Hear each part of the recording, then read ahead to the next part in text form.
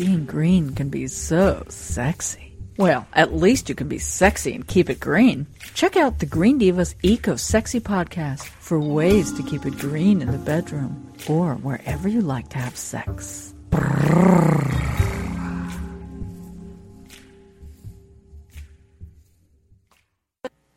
So we have another segment with the lovely Lindsay Hageman, who is the co-editor of Eco-Sexuality.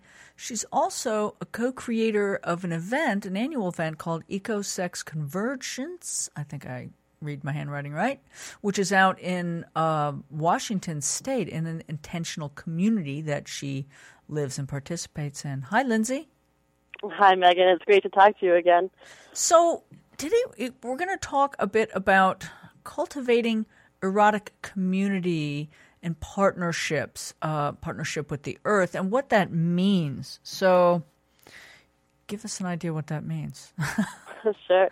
So in the last segment, we talked about the idea of erotic energy as renewable energy and how we can connect our erotic bodies on a daily basis with the earth and then share that energy with those in our lives and the projects that we care about and with the earth itself. And now one of the questions that arises out of that, I think naturally for a lot of people, is, okay, I'm cultivating this erotic energy, I'm feeling connected and embodied with the earth. Now, who do I share this erotic energy with? Right. Who do I, it's such a precious and lovely part of myself. Who do I share that with? And basically what I'm proposing, something that I practice, is reclaiming my own sexuality in the name of the earth.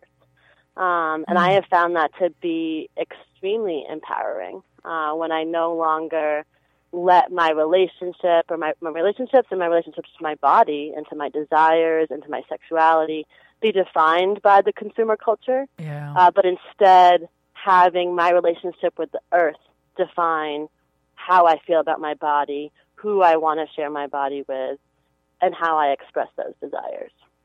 Okay, interesting. And so how does that look? How does that manifest for, maybe for you or what you've observed in other people who have been able to sort of connect this way?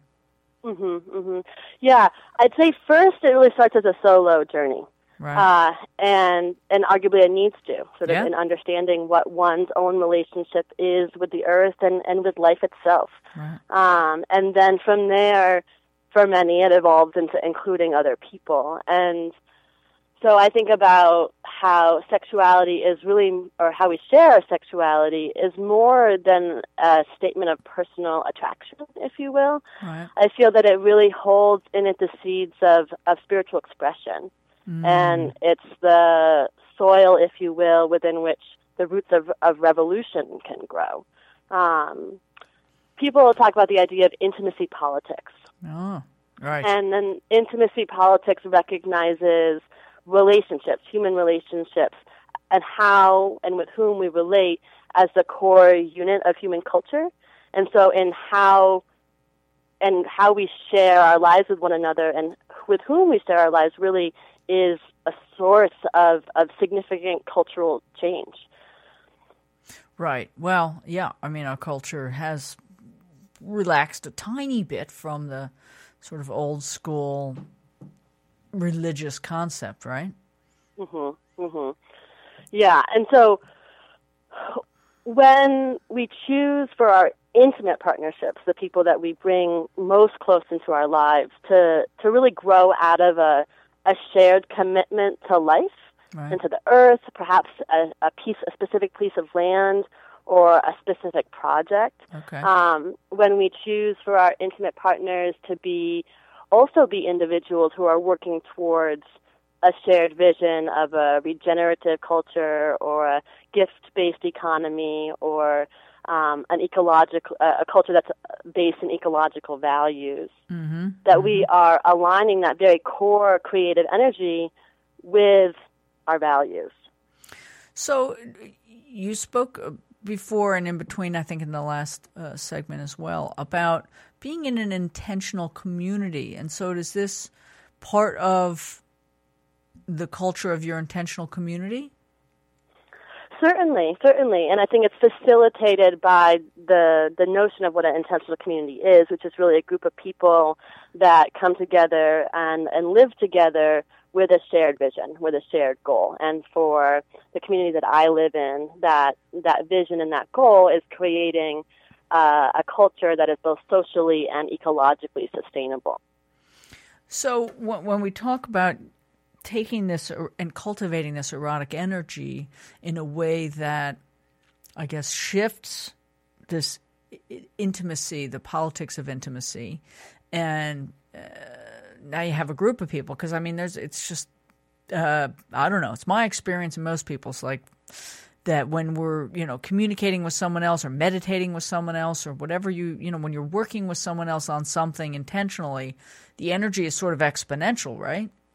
Very much so. There's a synergistic effect, a feedback loop that happens. So if a group of people get together and they've decided, like, this is what we're going to do, and they kind of align their energies, erotic or otherwise, whatever you really want to call it, but if they, those core deep energies that connect us, then boom, like, amazing things can happen, right? Yeah, it's incredibly powerful because it means that our individual life energy, which is arguably the most scarce resource that we have. I know I'm saying it's renewable, but it's also our most precious. Yeah. And that how we spend that time with whom we spend that time is so critical. So let's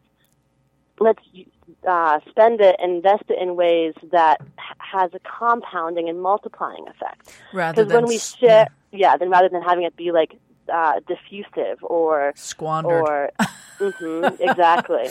Because when we have intimate partners that are also aligned in our same values and are also spending their days working towards things that we believe to be creating a better world, it means that the energy that we're devoting to our loved ones is also, that energy is then devoted back to the earth, because they are spending their day doing things that are revitalizing the earth. And it means that the joy and ecstasy that we experience in sexual connection is then also channeled throughout our day to fuel the daily activities, whatever those may be. In my case, it's growing food and caring for animals. And similarly, that in that process, I'm outside, I'm working with the earth, I'm connecting with those vital sources, and that then revitalizes me, and I can bring that back into my sexual partnerships, which enliven and vitalize, and it just creates this cycle, cycle of life. So it's like this, the cycle of life. I see this, Lion King scene there. But, exactly. I can't help it. So it's re-energizing, and it's kind of this circle of life, but it's also rippling out in theory. And I'm having a visual. I like it. And as always, I appreciate your commentary on this issue and the work that you've done with Eco-Sexuality book. And I look forward to talking to you again. Thanks so much, Lindsay. Thank you, Megan. Turned on yet? Well, go to thegreendivas.com. That's THE, greendivas.com. To learn more about this Green Divas Eco-Sexy podcast and find other low-stress ways to live a deeper shade of green.